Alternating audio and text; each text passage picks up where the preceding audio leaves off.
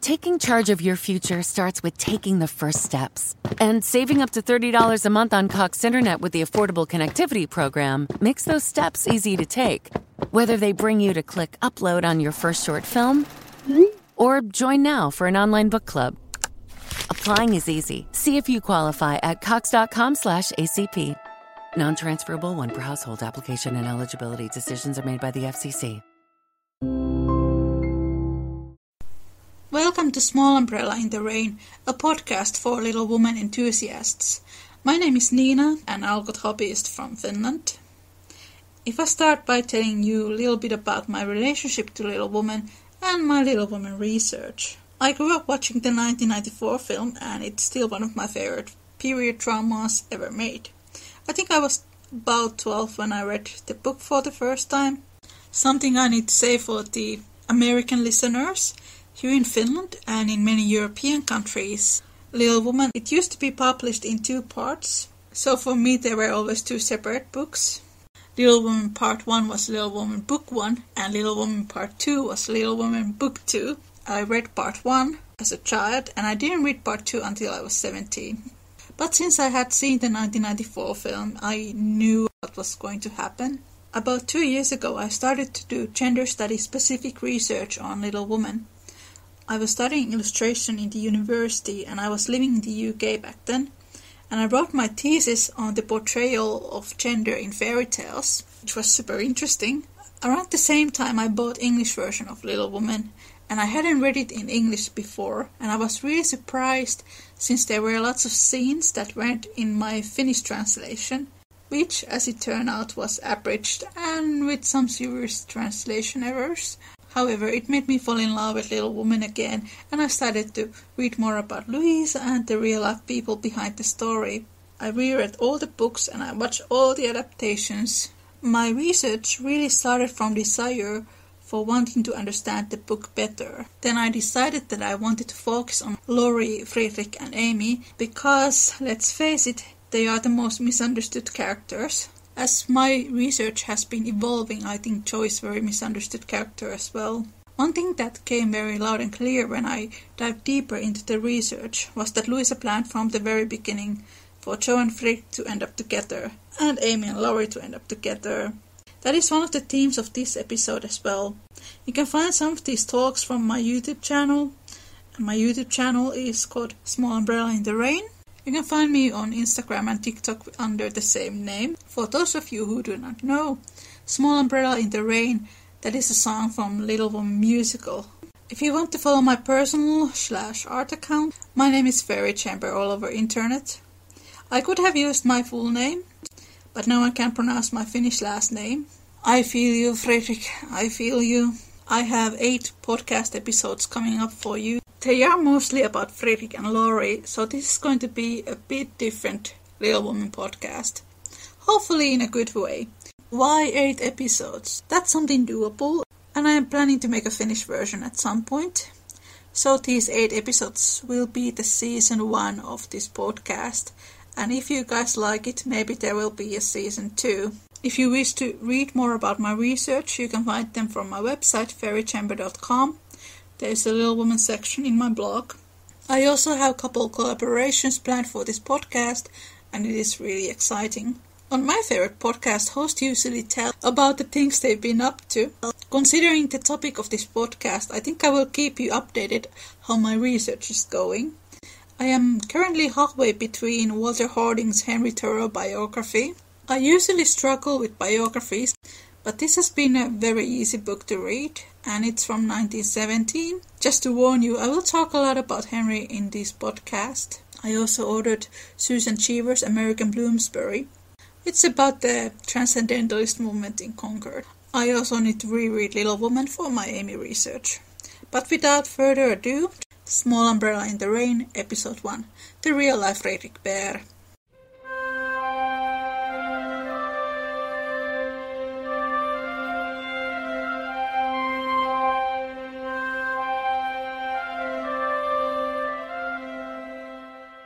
Welcome to the deep dive into the world of Louisa May Alcott. All information that I share in these videos is based on studies made by multiple Alcott scholars, and I have included the sources to the description box if you wish to do further research. No matter if you have read Little Woman once or a million times, or only know it through adaptations, I'll encourage you to keep an open mind. Margaret Fuller was an American journalist, editor, and women's rights activist. Fuller's writings on love and marriage had a huge impact on Louisa. In her novel Dial, Fuller expresses her almost gender-neutral understanding between man and woman. Fuller's writings are considered the first American feminist writings at the time when feminism as a concept and as a social movement did not exist yet. Louisa knew Margaret and greatly admired her, and was deeply affected by her radical ideas about gender. Male and female represent the two sides of the great radical dualism. But in fact they are perpetually passing into one another. Fluid hardens to solid, solid rushes to fluid. There is no wholly masculine man nor purely feminine woman. Following transcendental idea of duality, Fuller sees man including both sexes, those being the two sides of the same entity. Fuller underlines the fact that we cannot separate the well-being of either, but what is good for one sex is good for both. Equality between sexes is beneficial for everyone. At the time these ideas were revolutionary. Jo is often portrayed as a feminist icon, and this has been only highlighted by the movies, but the book Jo does fall into misogynist behavior more than once, especially in her younger years. There is a lot of talk about toxic masculinity. In her friendship with Laurie, both Jo and Laurie adapted behavior patterns that we might nowadays refer as sexist. They fed each other with misogynist ideas. They made fun of the feminine girls Laurie was flirting with in college. Jo mocked both Amy and Meg for wanting to fit into the female circles. When Jo lost her trip to Europe, it happened because she made fun of the feminine labor. When Laurie proposed to Jo, he took a position that was demanding. In comparison to Jo, who is very blunt, Laurie was very emotional and became easily offended. For Jo, showing emotions was a weakness. This is something that Laurie even calls her out in the book. In the 2017 series, After Mommy Goes to Washington, Jo tells her sisters not to cry. In her relationship with Friedrich, for the first time Jo allowed herself to be completely vulnerable with another person. After Pet's passing, the novel that Jo writes is not Little Woman, and neither is it a thrilling story. It is a story about Pet, a book about home. She took Friedrich's advice to write something from her heart, and it becomes Jo's first big hit. When Amy marries Laurie, Jo is genuinely happy for them in the book. But she does envy their happiness. She does not envy Amy for marrying Laurie, she envies their happiness. The book Jo misses Friedrich a great deal. Loneliness she was afraid of does happen because it is inevitable. When Jo falls in love, she embraces all the emotions, including the romantic ones, which are the ones she has been afraid of because of her fear of commitment. According to Jo's early experience, love and marriage destroyed families. Fear of not being accepted as she is outside of her family is tied into Jo's fear of being alone. Friedrich does not want Jo to change, and once Jo realizes this, she lets go of her fear. Friedrich has an empathic worldview, which is often seen as a more feminine trait. He is also kind and soft-spoken. For some people this makes Friedrich emancipated. Is more indicative of someone being tied up in their own binary views of gender than anything else. It is the same way condemning Amy because of her femininity. Some people, usually younger ones, admire Laurie when he tries to blackmail Jo to marry him. It is a complete juxtapose that shies away from Louisa May Alcott's very intentional attempt to tear down gender stereotypes. Jo's feelings of being an outsider and her struggles with nonconformity come at ease when she meets Friedrich, who embodies those feminine traits that she admires in a man. In the earlier version of the 2019 film's script, where the ending was not ambiguous, Greta had written this union quite beautifully. Friedrich rushes towards her and envelops her in an embrace and kiss that unites her body and soul and mind. For the first time in her life, all the seemingly contradictory elements of her being have come together. Interpreting Little Woman from our modern-day thought way of feminism can be problematic. The controversial concept of feminism is a relatively new term that began to be employed at the end of the 19th century, and it is under debate still today what the term actually includes. To understand Louisa May Alcott's views on marriage, we need to be aware of her transcendentalist and women's rights movement ideas and laws regarding marriage and property. In Little Woman 2019 adaptation, Amy says that the marriage is an economical proposition, and she was right. Back in the 19th century, most marriages were made because of economical reasons. But what we often miss is that it was during Louisa May Alcott's lifetime, out of the women's rights movement, a growing sense of equality, an ideal of companionate marriage, grew. Marriage no longer was a choice made by a person's parents, but an individual choice, with love and courtship increasing their presence.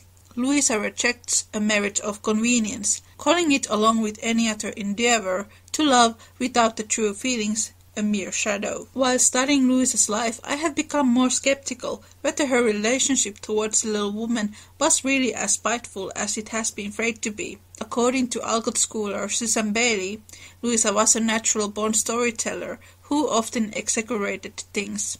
Here is a quote from Alcott scholar Daniel Sheely, who has done some extensive research on Louisa's views about egalitarian marriage. In her personal letters, Alcott often made fun of the marriages in Part 2 of Little Woman. She wrote to her friend Elizabeth Powell in March 1869 that Jo should have remained a literary spinster. However, despite of her preferred ending, Alcott declared, "Publishers won't let the authors finish up as they like, but insist on having people married off in a wholesome manner, which much afflicts me." In the same letter she even claims that she expects vials of wrath to be poured out upon my head when she does not marry Jo to Laurie. Did Alcott specifically craft her letters to Powell, believing that her friend would appreciate the more independent, self-reliant version of Jo March? Powell, 9 years Alcott's junior, was both a Quaker and as early age as 16, an activist in abolition.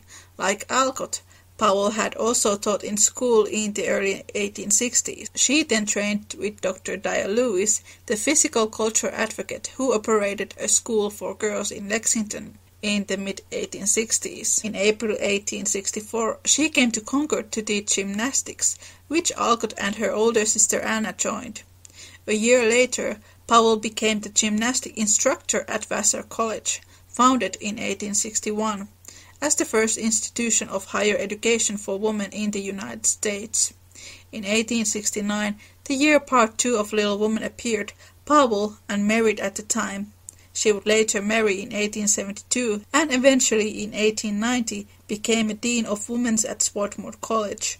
Was clearly the type of woman who Alcott admired, a strong, independent activist and champion of women's rights and racial justice. Did Alcott think Powell would approve her insistence that Jo March not marry, and that the author only acquiesced to her editor's desires? No known letters among the Niles-Alcott correspondence suggest that the publisher had any say here. The marriage decision was all Alcott's. I went to read more about Elizabeth Powell. Her life was surprisingly similar to the book Jo. She wasn't a writer, but there are parallels. Based on what I have found, her marriage with her lawyer husband was a happy one. She was devoted to the educational work and, same way as Jo, promoted a co-education, both male and female students. She became a dean of the university, like Jo, who becomes the matriarch of the Bhaer Academy in Jo's Boys. Like the Powells, Jo and Friedrich had 2 sons together. This idea that Jo is a character who is only based on Louisa is not entirely true. Meg in Little Woman gets often dismissed as being the least ambitious of the sisters. In real life, Anna Alcott started the school, which is what Jo does in the book. There were many women who Louisa admired that she has inserted into Jo's character, and many Alcott scholars believe that with Jo and Friedrich, Louisa created her own ideal relationship. When Louisa was commissioned to write Little Woman in 1867, neither she or May, her younger sister who was the model for Amy, weren't married. May did eventually marry a decade later, but she did not marry any of the real-life Lauries. Did Louisa meant to keep things according to reality in the part 2, since neither she or May were not married at the time? The end of part 1 is left open, which shows that Louisa has a part 2 in her mind, and she was a fast writer. She wrote part 1 in 3 months. 3 months later it was published, and she began to write part 2. I would argue that Louisa was very open to the idea of giving both Amy and Jo a love interest. Amy and Laurie do have interactions in the first part of Little Woman, which is easy to see as foreshadowing. But there is in fact a great deal of foreshadowing which suggests that Louisa planned to give Jo a love interest as well. In part 1 there are multiple references to Germany. On the very first chapter of Little Woman, Jo wishes a copy of Undine and Sintram as a Christmas present, written by a French-German author, Friedrich de la Montfaucon. This book appears again in the last Little Woman book, Jo's Boys. Perhaps the most convincing evidence of the foreshadowing is the story that Jo is reading in chapter 11. She spends the afternoon reading and crying over The White, White World up in the apple tree. White, White World is a novel written by Susan Warner, and it was published in 1850. It was one of the first American books made for girl readers, and it was one of the first novels that touched the subject of marriage. Stories about a young woman called Ellen Montgomery, and it has a heavy emphasis on Christian morals and the growth of the protagonist. There are many striking similarities between White, White World and Little Woman. Ellen's mother is very ill, and her father takes her to Europe to live with her unkind aunt, who is very hard on her, same way as Aunt March is towards Jo. Ellen falls in love with a man called John Humphrey.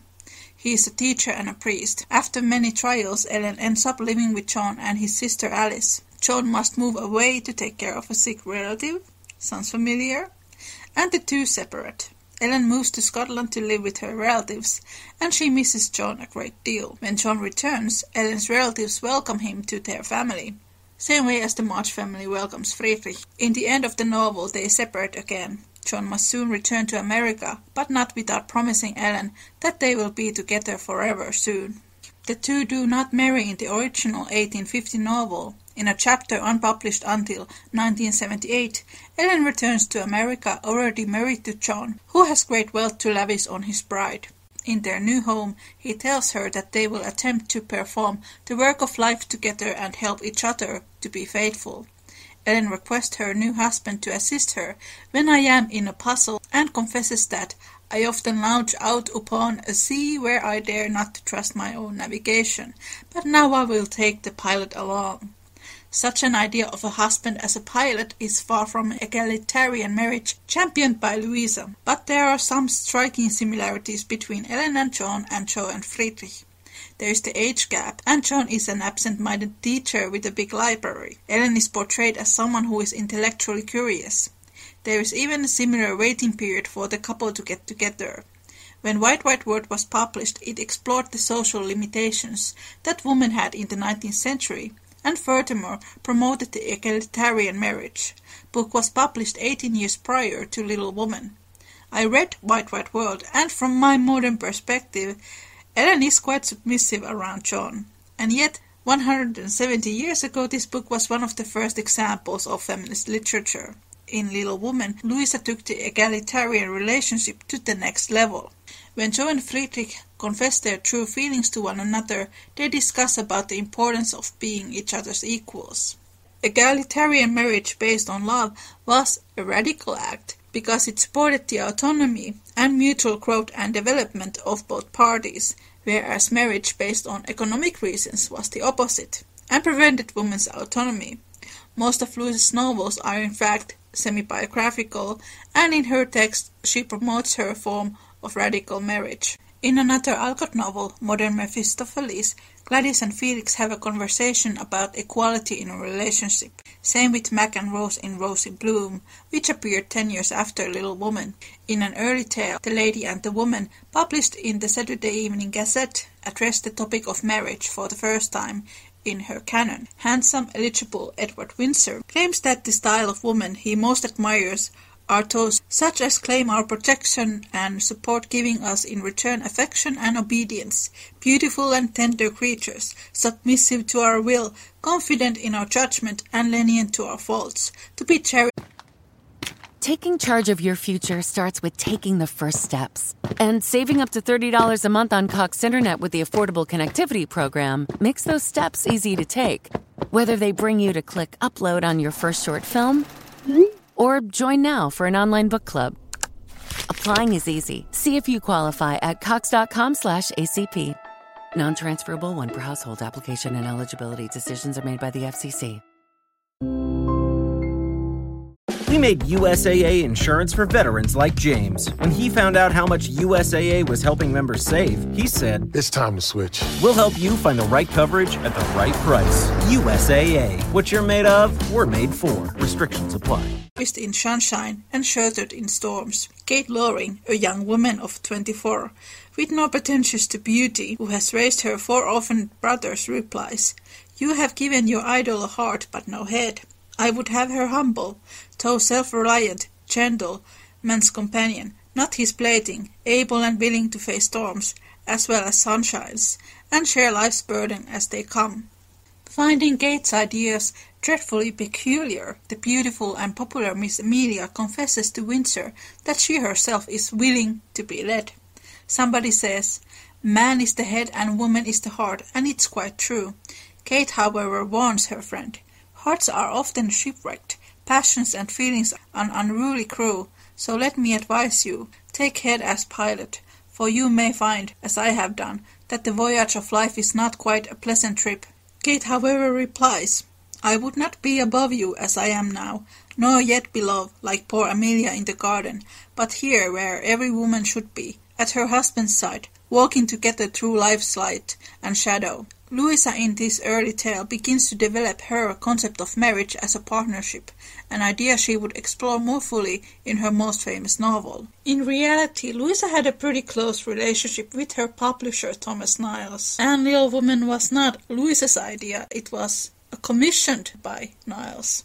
And unlike the 2019 film tries to imply, Niles wasn't a huge fan of Friedrich's character. He would have preferred Louisa to marry Joe off to Laurie, because then he would have doubled his profits. Nevertheless, Little Woman Part 2 was a big success. For the 1880 edition, Laurie went through a complete makeover. All mentions of his Italian heritage were erased, and when in the earlier version he is same size as Joe and androgynous, now he became taller and more handsome. There was a great deal of discrimination towards German immigrants back then. So putting up Friedrich as the romantic interest was not something that Niles would have voted for. And based to the notes that we have about the editing process, Louisa was quite adamant on keeping Friedrich's German accent, and it remains throughout the Little Woman saga. In Little Woman there are characters with certain real-life counterparts. For example, Mommy was based on Abba Alcott and Meg on Anna Alcott.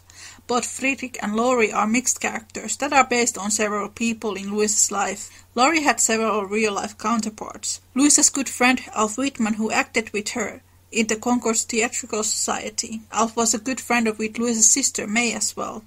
Next-door neighbor Julian Hawthorne is also considered to be one of the real-life Lauries, and he had a teenage crush on May.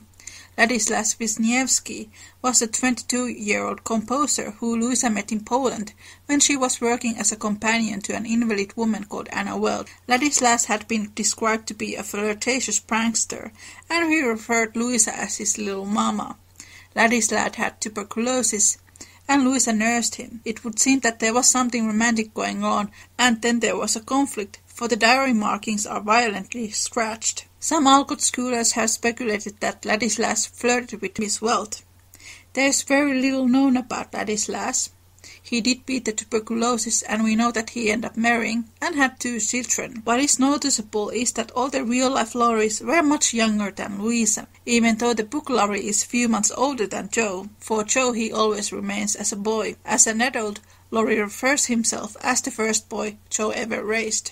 There is a very compelling case to be made that Henry David Thoreau was the real-life Friedrich. Although Louisa once called her friend Emerson as the god of my idolatry, it was Henry who especially merited her lifelong affection. The ties between Henry and the Alcotts are more extensive than one might expect. From the time when the Alcotts moved to Concord in March 1840 until Henry's passing in 1862, he was a frequent guest in the Alcotts' home, taking tea or dinner with the family.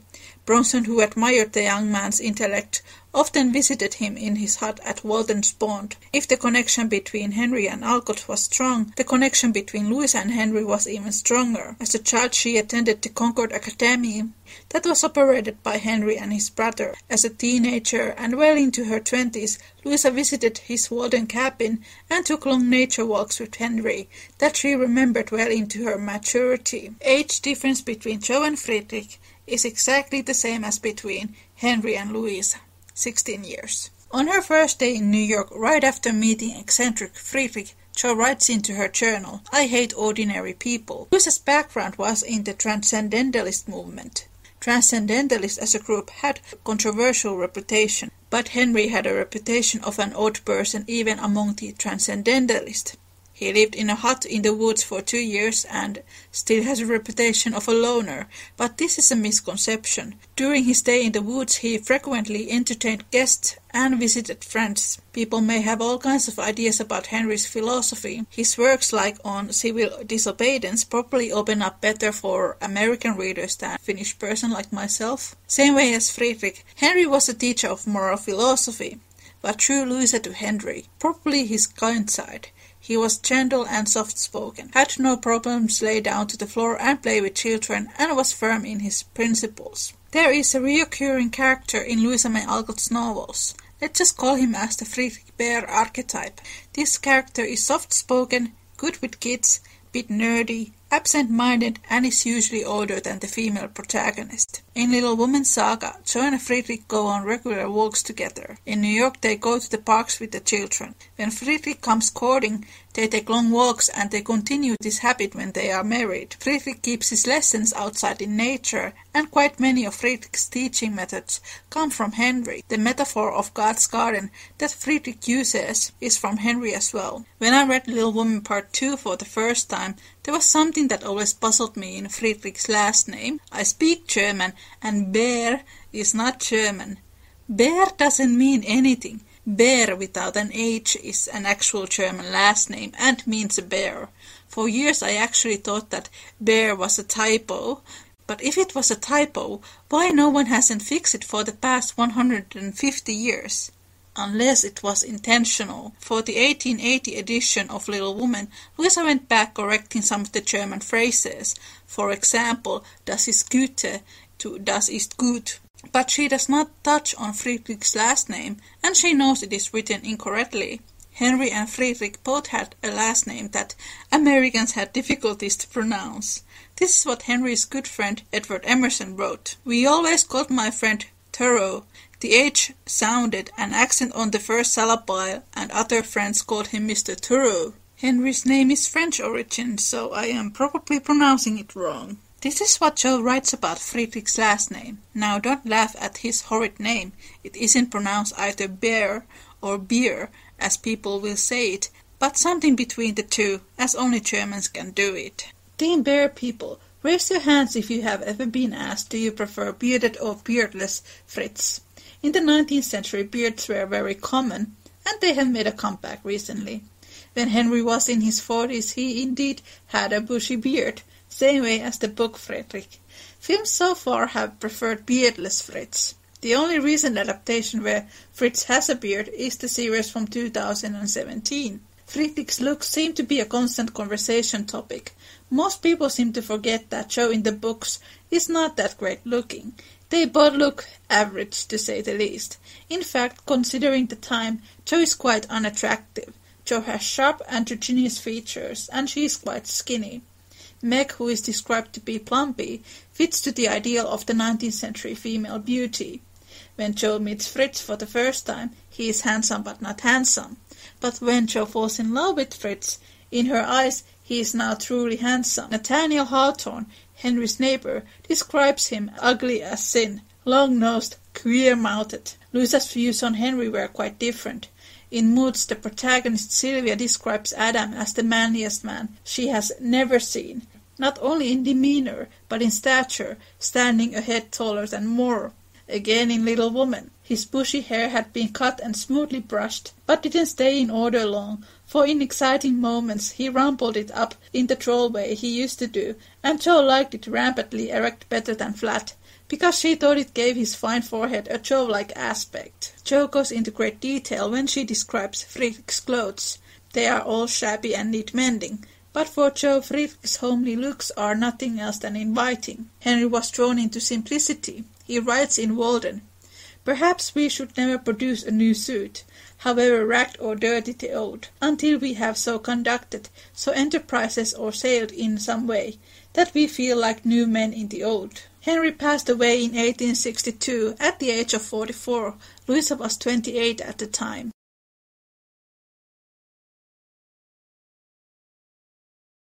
All this would explain the funny match, but at the same time it is not funny at all. Louisa knew Henry all of her life. Did she ever told him how much she loved and adored him? Things that Jo and Friedrich see in each other are not necessarily flattering, but deeply personal. They are connected by their desire to be unconventional. 33-year-old Henry ripped out 4 pages from his journal just before this romantic, passionate entry. "My dear, my dewy sister, let thy rain descend on me. I not only love thee, but I love the best of thee, that is to love thee rarely. I do not love thee every day. Commonly I love those who are less than 2. I love thee only on great days. Thy dewy words feed me like the manna of the morning. Thou art as much my brother as my sister.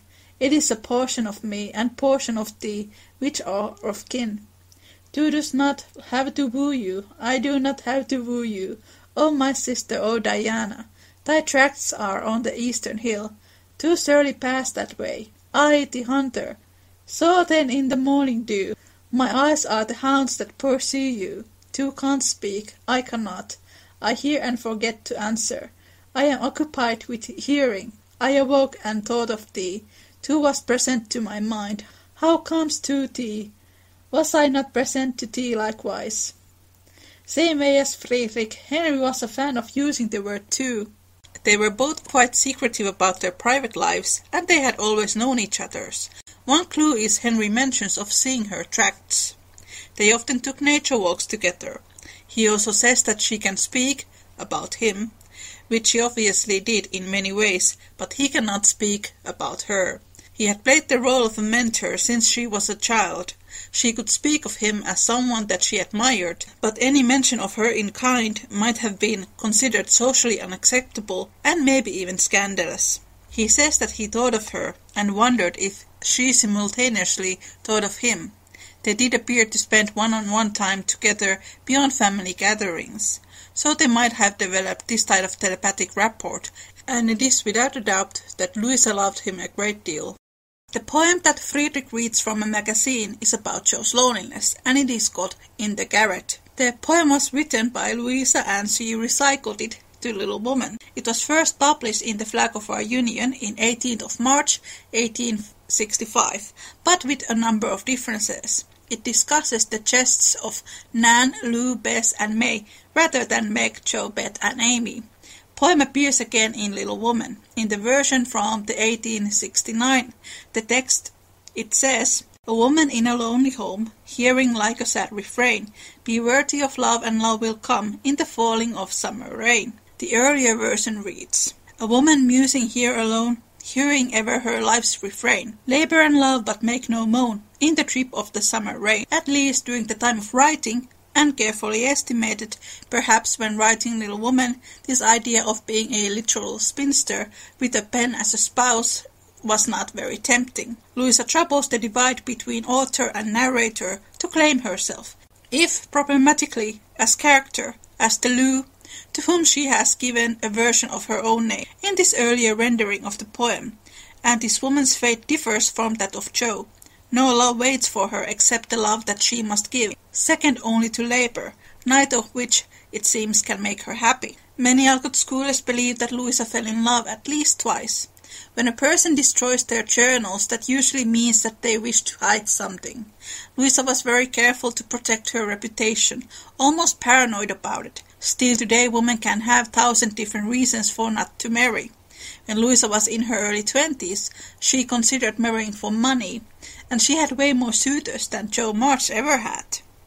But her mother reminded her that love was more important. How many modern readers can imagine Jo even considering marrying for money? Louisa is not Joe. Joe is fiction.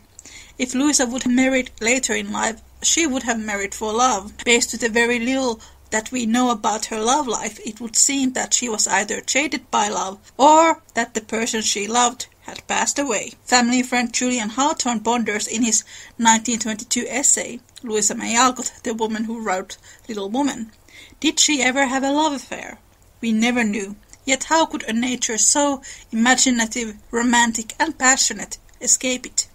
One of the Little Woman fans who I chatted with said that if Friedrich is based on someone who Louisa truly loved, that would explain why she was frustrated by the little girls who were demanding her to marry off Joe to Lowry. In April 1868, around the time when Louisa had been asked by Niles to write a novel for girls, Louisa published an article called Happy Woman. If love comes as it should come, accept it in God's name and be worthy of his best blessing. If it never comes, then in God's name reject the shadow of it, for that can never satisfy a hunger heart. If love does not come, there is nothing wrong of being a happy spinster, and yet her belief for love is strong.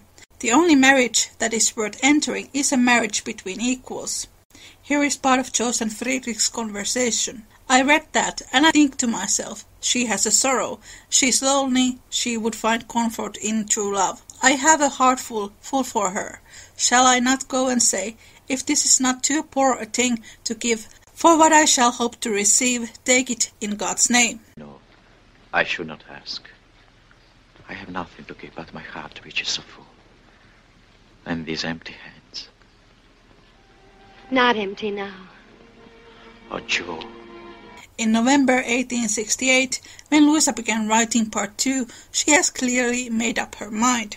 Girls write to ask who the little woman marry, as if that was the only end and aim of woman's life. I won't marry Joe to Lowry to please anyone. Little Woman becomes a different type of marriage novel, one for the modern woman in the 19th century. She expects the vials of red, which means that Louisa is fully aware how radical and different the novel is. In my Little Woman circles, I have been following a thought-provoking conversation started by the scene in the 2019 film that captures the central question of growing into womanhood, wanting love and equality, but struggling to compromise your ambitions and having to face the fact that it can leave you alone. There is shame and stigma admitting that even today, especially if one has reputation of someone who has been preaching about independence. For the loners that might suit just fine, but Jo is not a loner. She is extremely attached to her family, like her creator. Friedrich makes a compromise by giving up the teaching position in the West and agreeing to Jo's ideas of opening a school for boys at Plumfield. That he never wants to take Jo away from her family is telling. In a research made about the earlier LMA biographies, Sheely explains how Louisa and her publishers very consciously created this brand called Louisa May Alcott that was used to market her works. This public persona was the kind of spinster aunt who wrote children's books, and Louisa hid herself behind it. Jo in the books can be more complex and even fall in love, and so may the real-life Louisa, but the public persona cannot do that. Louisa was extremely careful about her reputation, and she actively censored her journals. Some of the things she has said and written are in complete contradiction with one another, because of the high level of self-censoring. Louisa was J.K. Rowling level author celebrity. People were interested from Alcott's private lives. Louisa hiding behind her public persona indicates that there were things that she preferred to keep to herself, like her romantic affairs. She points out that Louisa's public persona was the focus of the early biographers, and this still affects the way people see her, and to some extent the way people see Jo March. I am currently focusing on my favorite professor. The references to Germany and German philosophy begin very early on in Little Woman, which is really interesting. So you may expect more of these in-depth Friedrich essays. If you wish to find out more about my research, check the links in the description box. Näkemiin! Okay, round two. Name something that's not boring. A laundry? Ooh, a book club. Computer solitaire, huh? Ah, sorry, we were looking for Chumba Casino. That's right. ChumbaCasino.com has over 100 casino-style games. Join today and play for free for your chance to redeem some serious prizes. ChumbaCasino.com. No purchase necessary. Void where prohibited by law. 18+ terms and conditions apply. See website for details.